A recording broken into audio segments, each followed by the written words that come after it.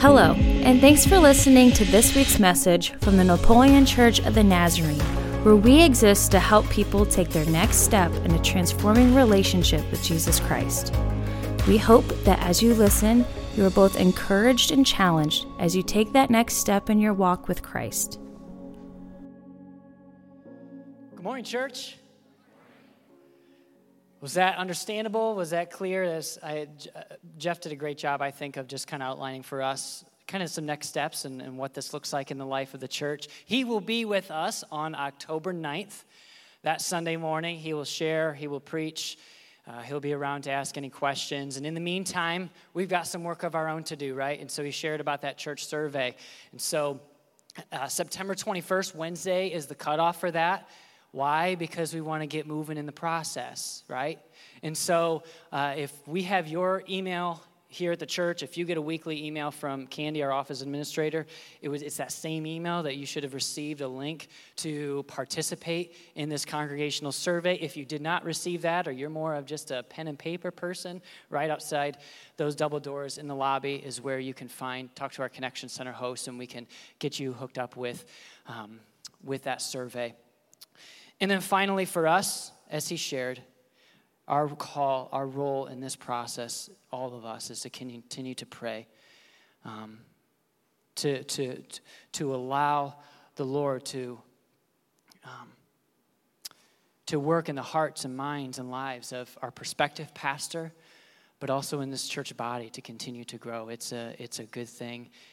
These are exciting days ahead. I love you. I love this church. And it's just an honor to serve alongside you, to be with you through this process. There will be difficult days ahead, but also many great days ahead. I do believe that.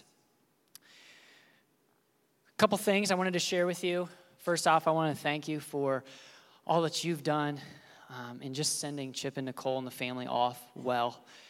And the kind words, the notes, the cards that you share, the memories that you've shared with them. They officially moved Thursday, and this morning he is preaching there this morning. So it's just really neat to see the hands and feet of Christ at work in all of us, and just the kindness and the blessing and almost the sense of commission that we were able to do as we prayed over he and his family. It was such a powerful thing last week. We had our annual staff retreat on Monday and Tuesday this week. And so we saw Pastor Chip off Sunday, and it just so happened that our annual staff retreat fell on that Monday and Tuesday. And we had a great time just kind of connecting. But I just want you to know that we prayed for you. We bathed this place in prayer. We sought the Lord together. It was truly an impactful time for us to just to get away and to just hear from the Lord and really just encourage one another through this. We each need encouragement in these next days, and so want to do that well. You know, as I've learned over the last 30 years of my life, change comes with living, right? If you live more than a day, you see that even the day before isn't the same as the day we are currently living in. And so it's this inevitable part of the essence of life. You think about, the heart beating and the blood pumping through and the breaths that you take in your lungs. And if that stops, life stops. And I think so is true with the gospel of Christ. The gospel has always meant to be forward moving. It's leading us to something. It's always moving us forward into this ever-growing, enriched relationship with Jesus Christ. It moves us from hopelessness to hopeful, right?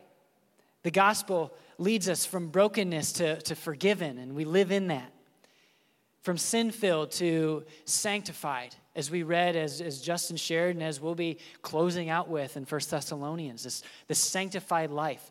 Christ meets us, he meets us where we are, and he doesn't ever intend for us to stay there. It's always part of this journey. He meets us, and now he leads us. He walks with us to this place. And so as we begin this kind of new season, I just wanted to I just want to reflect a little bit on the grace and peace that Pastor Chip spoke about over the last 2 weeks. Those two words, right? Grace and peace. Peace, so much more of it's so much more than this absence of conflict. The peace is found in the goodness of God. I think of this kind of word imagery, if you will, where I think of a ship tossed to and fro in the ocean, in the middle of the ocean, and no help in sight, and this storm, this raging storm, it's just being tossed around. But a ship that's tethered to or anchored to something, even though it may rock back and forth, its root is in the depths. Its root is in the water underneath. While there may be a current, it's not tossing us to and fro. And I just love that image as we, it doesn't mean peace. It doesn't mean that we are living without conflict in our own lives. It can, we live in a broken world where so much of that is just ever changing and seems hopeless at times. But are you living into the peace, and are you living out of the peace of Christ in you that equips us in these days? And the grace of God that launches us into a life that we could never have earned on our own and most definitely don't deserve. This is this grace. The basis of our relationship with God is grace. It's this unmerited favor that we don't deserve. For you today, we're going to talk about spiritual disciplines in a minute. One of the ways that you can express grace and you can begin to live in that in this moment is by giving me grace today as I preach. Holy cow.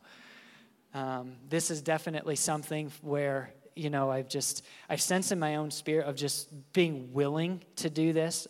But it's just a whole new environment. It's a whole nother rhythm than the first 30 minutes of our time together. And so just kind of learning that, but in the process, we all need grace, right? We all extend grace and receive grace. And it's because of the grace in Christ that we are justified by the life, death, and resurrection.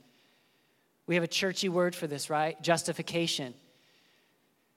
Justification is us receiving this gift of grace through faith and living into that, knowing that this now leads us to regeneration. It leads us to a new life in Christ. Pastor Chip shared this. He said, the basis of our relationship with God is grace. And a couple weeks ago, he went to Ephesians 2, 8 and 9. And I just want to start here. This is where a starting place for us today. For it is by grace that you have been saved through faith, Paul writes. And this is not from yourselves. It is the gift of God, not by works, so that no one can boast. Not by works, but it is this gift. Justification is us responding to this gift of grace that Christ has given us. And I love that. It is completely by him and in him and through him that we do this. But justification was never meant to stand alone. That word was never meant for us to, it wasn't a place of arrival. It was a place for Christ to first encounter us, to extend his love for us, and then to bring us along to something new. Justification is the beginning of something new. It moves us forward. It launches us into a new season of transformation. How many of you are married in the room? Okay, good. So maybe some of you can help me understand this a little bit. I think of when you get married, what happens? Do you just keep dating around? Do you continue to live in your separate spaces? No, fundamentally something changes, right? When you're married, everything about you changes. You die to yourself, first of all, because you're living for this other person. Your whole rhythm, your whole habit, everything about your day, from the time you wake up to the time you lie down at night, has fundamentally changed. It's altered. You move in together. You do life together. Everything changes. And so it is with our response to this gift of grace, right? This gift of grace was just day one. It's this beautiful thing. But it completely changes the trajectory of our lives. That as we live into that, as we live into this life, our motives, our lifestyle, our everything begin to change. It begins to be transformed. I love this passage in Romans 5. Therefore, since we have been justified through faith, right? We have peace with God through our Lord Jesus Christ, through whom we have gained access by faith into this grace in which we now stand. And we boast in the hope of the glory of God. So Paul does this. He goes on to say, okay, life or death came from Adam. Sin entered the world, and now life comes from Christ. And so he just kind of further defines that. And then he moves into he moves into chapter 6 here. He says, okay, well, because of this, in light of this, then what shall we do? Shall we continue sinning so that grace may abound even more, so that others can? No, that doesn't make sense. That's not what he had in mind on the cross, right? For us to just kind of continue in our own habitual lifestyle and ways, unrepentant, but saying, hey, thanks for the grace. I'm going to continue. Thanks for the grace. I'm going to continue. Was that what he had in mind? I don't think so.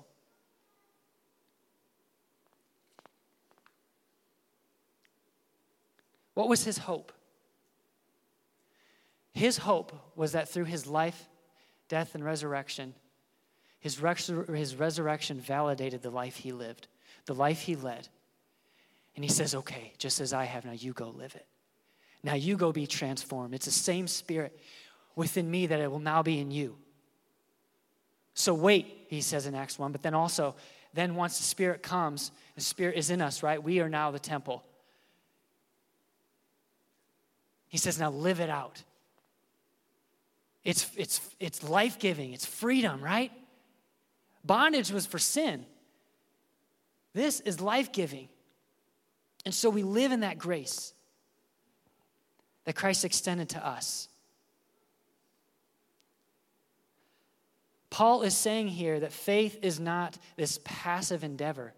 It is active. It's an activator for other things. Let's just think practically about faith for a minute, if you will.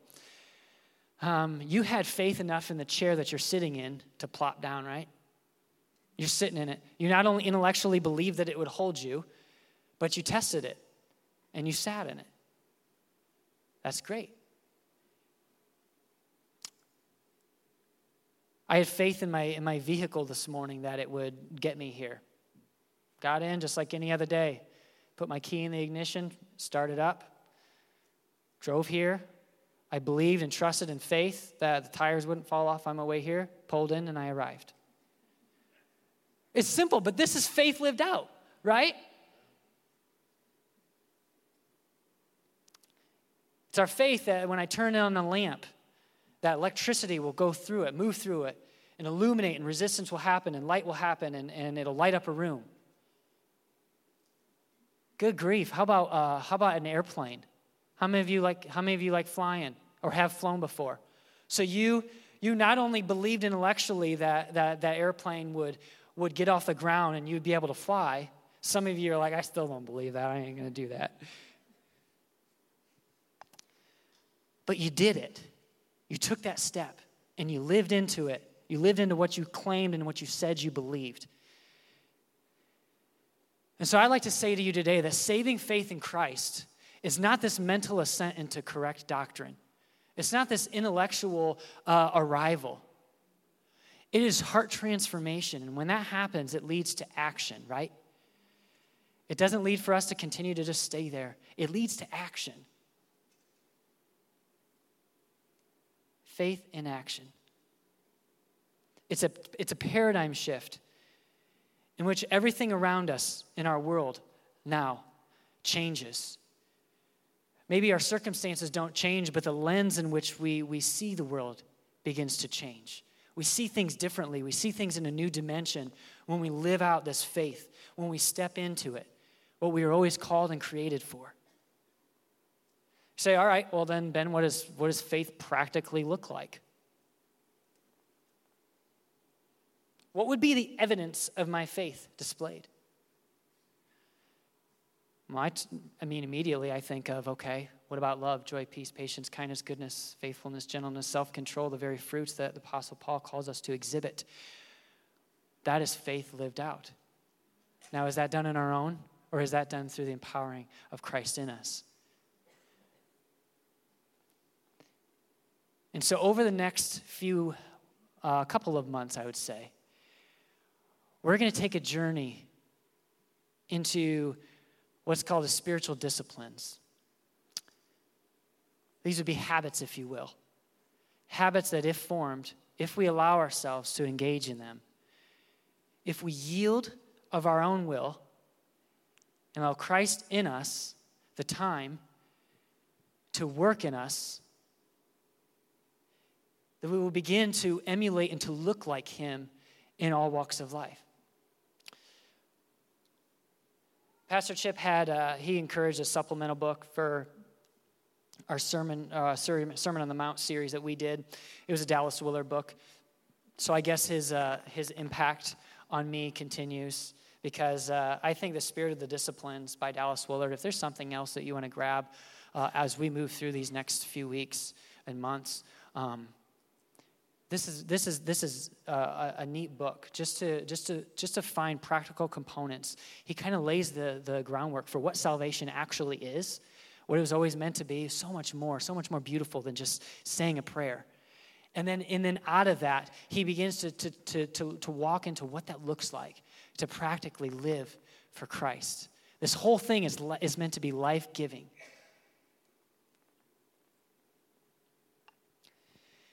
And if you've ever coached, or if you're a parent like me, you know that more is caught than taught, right? So just saying you believe something doesn't really add up to much. I'm trying to teach my children to put their shoes away when they get home.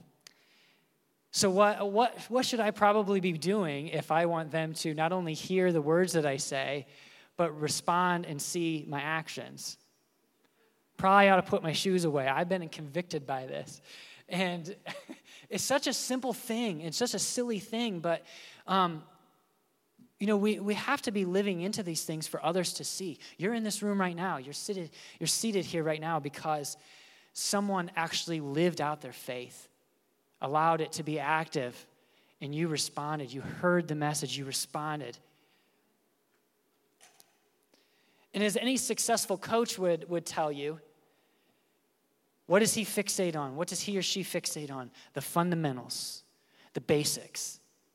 Because we know that these are the building blocks to what it means to be an athlete, to or to be a musician, the instrumentalist, okay, learning scales, being able to play those. That's something that I haven't fostered in my own life. I've just kind of continued to stay in the basics, but guys that are just exceptional in that, they live into that. They are dedicating themselves to the fundamentals of what it means to play that instrument, the drummer, the rudiments, to learn to be able to type on the keyboard. You're learning keyboard exercises, I don't know.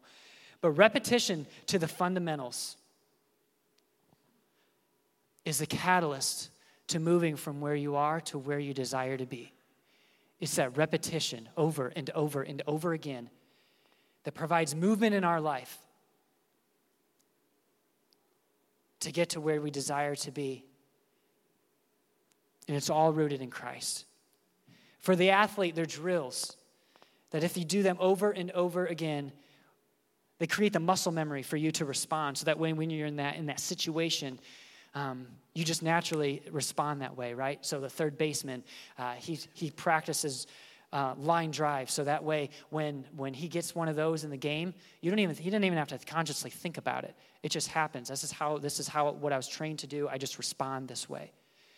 And that's what happens when we allow Christ in us and we dedicate ourselves to the disciplines of prayer, of meditation, of being in the Word daily. Is all of a sudden now that head to heart transfer, our whole demeanor, our whole being changes. I don't know if any of you have saw this. I want to show you just a brief illustration of an athlete, because I think this is the best illustration, one of the best ones that Paul even uses it in 1 Corinthians. This is Steph Curry in a practice one day. 103 in a row he made, 3-pointers. over and over and over and over and over again. He has disciplined himself to the process of building muscle memory through the repetition in the fundamentals. He didn't become a basketball player by sitting on the couch, right? Or watching basketball being played. Maybe that activated his interest and his desire to want to be an athlete. This is crazy. What distinguishes him as a basketball player? He did it. He got outside, he dribbled a ball, he started shooting, and he learned the game. He was an active participant. Because see, if he just continued to think about it and watch it, then he's an analyst, right? He's not a player. And I think for us, in our walk with Christ, it's like, listen, we were not called to just be analysts of the gospel, to just be an analyzer of the Christian walk. We were called to what? Live it, right? Faith is an active thing.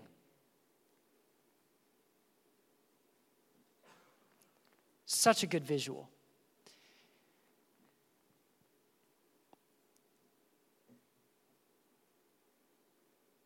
And so if we believe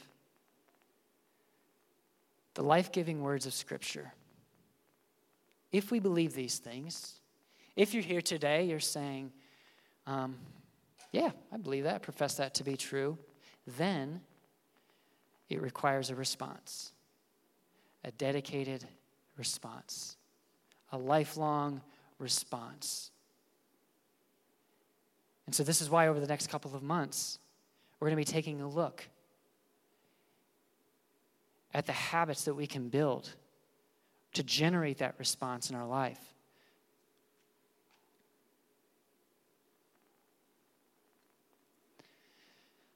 Willard writes, true character transformation begins in the pure grace of God and is continually assisted by it. That's Christ in us. But it requires what? Action. It requires us to do. That's why we are all familiar with the Great Commission, right? Christ doesn't say, now sit and meditate on all that I told you. Just allow it to feel good. No, he calls us to go. Tell everyone else about it. Live it out. Do it.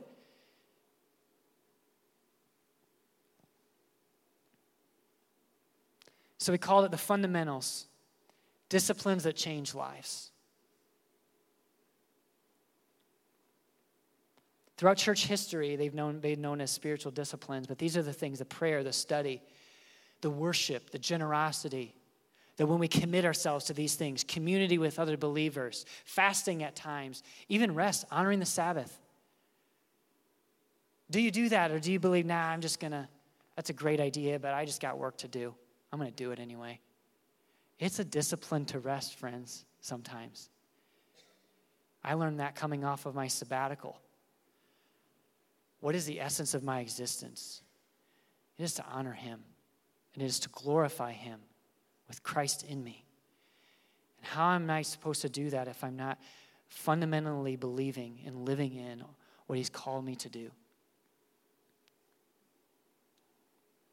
And so as we look to see what a life committed to Christ actually looks like, I simply want to take this Sunday to make the case for why this is important. And to bridge the gap for you from church word of justification to church word of sanctification. We read about it in worship today. To remind you of these things. To show you why justification isn't just where we end up, but it's actually an activator that leads to adoption into the kingdom of God. It's the activator. Justification is the activator that leads to regeneration or new life in him. It's the evidence of faith in Christ that leads to heart transformation, and this leads to sanctification. And if we are justified by grace, we are then sanctified or set apart. For what? Well, let's go back to Ephesians 2. For it is by grace that you've been saved through faith. We already read this. And this is not of yourselves. It is the gift of God. Not by works so that no one can boast. Here it comes though.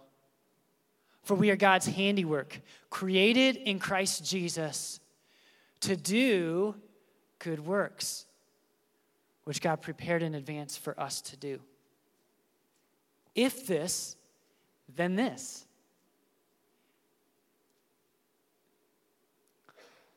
But these good works aren't for position.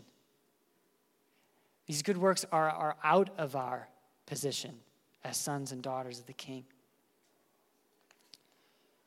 One of the biggest things that keeps an unbeliever from believing a lot of times is the fact that they just see the evidence in someone who claims and professes to be a Christian, and they see the things that they do, the things that come out of their mouth, the things that, the way that they live their lives, the habits that they hold.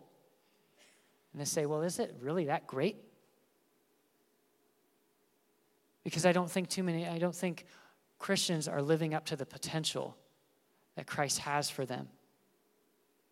And this is all through Christ that we do these things. We profess these things. And what do we do with good? This says it's a gift. What do we do with gifts? We use them, right? This gift of God that is grace, we use it. We don't just hang on to it. We use it. My parents helped me purchase a vehicle. It was a gift. I couldn't have done it on my own. And so I said, thank you, and I just let it sit in the parking lot.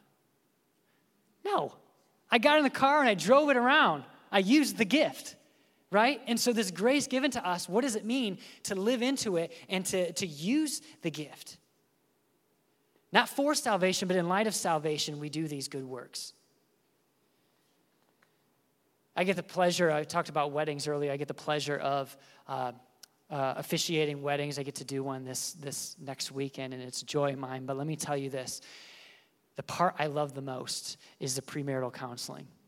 You don't get my services, my very reverend services, without me being able to sit with you, to walk alongside you, to fill out kind of a couple's inventory, and to say, okay, have you thought about this? This is going to be hard. How are you going to navigate this situation? And it means so much to me, and it's so important to me because, unfortunately, I've seen throughout my life the marriages that end in divorce, and so often the cause is rooted in selfishness, personal ambition, disregard for the other. I want to please myself. And I want to remind them that love, although it is a feeling and it is great and it's awesome, there's times where it's a conscious decision and effort to make sure that I am dying to myself. Because guess what? I don't always want to do the things that I have to do to show my wife that I love her. But I do them to show her.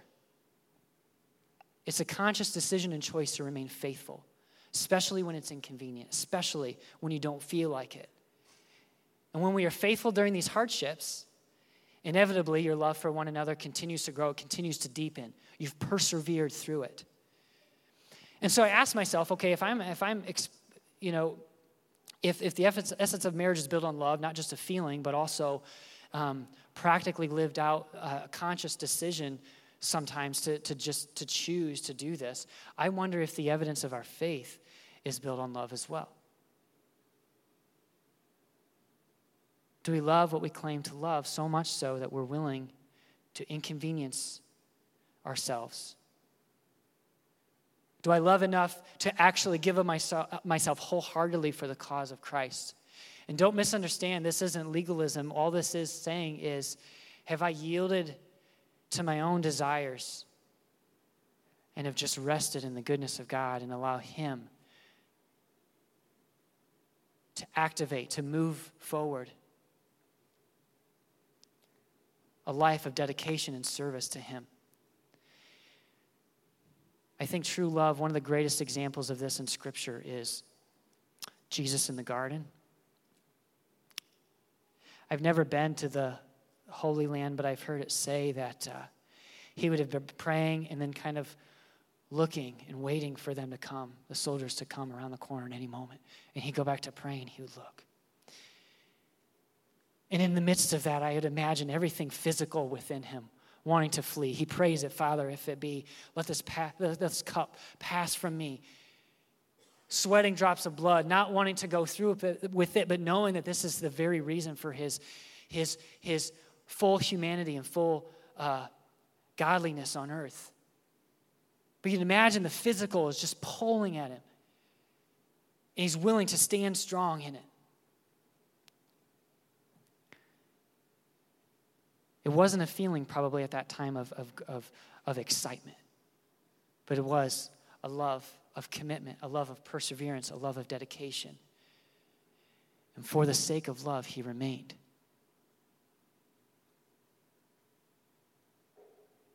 I would say there, sin was conquered.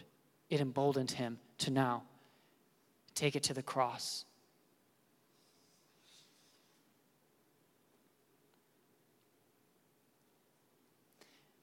So friends, I'm sorry if the American church has led you to believe that you just kind of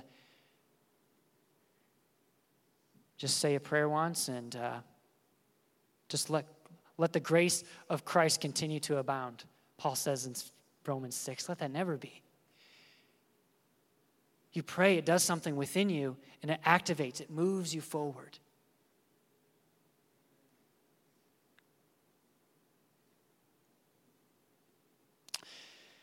This is a new exercise for me. It looks like it didn't take me long to go along like Chip did, so that's good. Justin's got me reading all these scholarship guys and just dedicating myself to the discipline of study even more so. One of the authors, James K. Smith, writes this. He says, in the end, what we love is a specific version of the good life, an implicit picture of what we think human flourishing looks like. And all this to say, do your ambitions, do the things that drive you, the things that motivate you, the things that stir your heart when you wake up, do they reflect more of the American dream or Christ's vision of what a walk with him looks like? I invite Sarah to come up.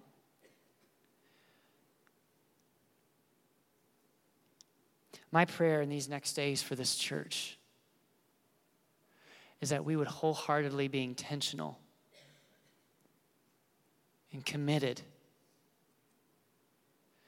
to fostering our faith, to working in it and on it. It is Christ who initiates it. It is he who continues it in us, but it requires something of us.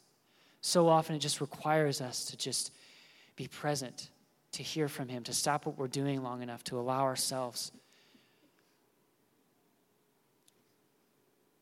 to be seen and to hear from him. But also, it gives us opportunity to live generously. It gives us opportunity to worship, to not forsake coming together as a body or check out until the new guy comes. No, this is the priesthood of all believers. And if you've said yes to Christ, then this is your life. And I wouldn't want it any other way. It's so life-giving. Do you believe that? Have you lived that? Have you experienced it?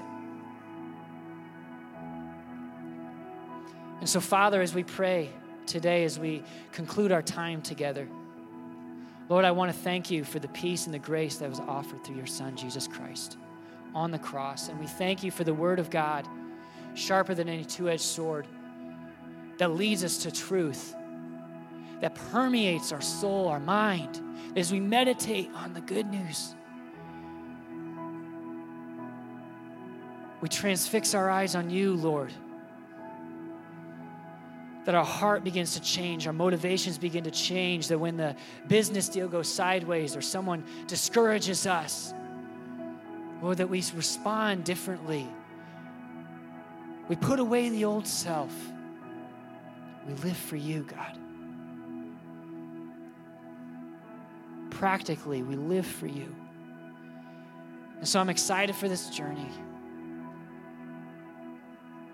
Lord, each and every day, Lord, may you empower us.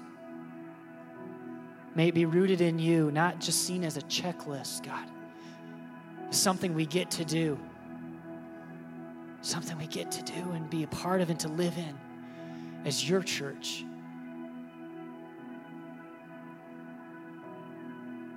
So as we do this today and as we leave, Lord, may this simple song be our prayer. May this simple chorus be our prayer as we go. That while there is work to do, we do not want to move or act without you. Empower us, encourage us for the days ahead, we pray in Jesus' name. Amen. Would you stand with me as we sing this? And then I want to end with a simple benediction of reciting scripture together, proclaiming together. Lord, I need you. Come on. Lord, I need you. Oh, I need you. It's our prayer today. Every hour I need you. It's only in Him. My one defense, my righteousness. Oh God, how I need you. Come on, tell Him again. Tell Him again. Lord, I need you. Oh, I need you. Every hour I need you. My one defense, my righteousness. Oh God, how I need you. You're my one defense, my righteousness. Oh God, how I need you. We live our lives from our position that He's placed us in, not for promotion. That's not our motivator. It's out of the grace, it's out of the peace extended to us that we get to go run the race. We get to go do these things. So as we close today, Reverend Kunselman did this a couple years ago at our camp. We ended every service with these two verses. And in this season, I'd like to proclaim these together as we go, just to kind of cap off what this is all about. Let's read this together. It says, "May God Himself, the God of peace, sanctify you through and through. May your whole spirit, soul, and body be kept blameless at the coming of our Lord Jesus Christ. The one who calls you is faithful, and He will do it." Amen? Amen. Hey, have a great Sunday. Have a great week. We'll see you soon. Don't forget the church survey. Love you guys. Thanks for listening to this week's message from the Napoleon Church of the Nazarene. We invite you to join us each Sunday morning at 9 or 10:30 a.m. for weekly worship and community with other believers.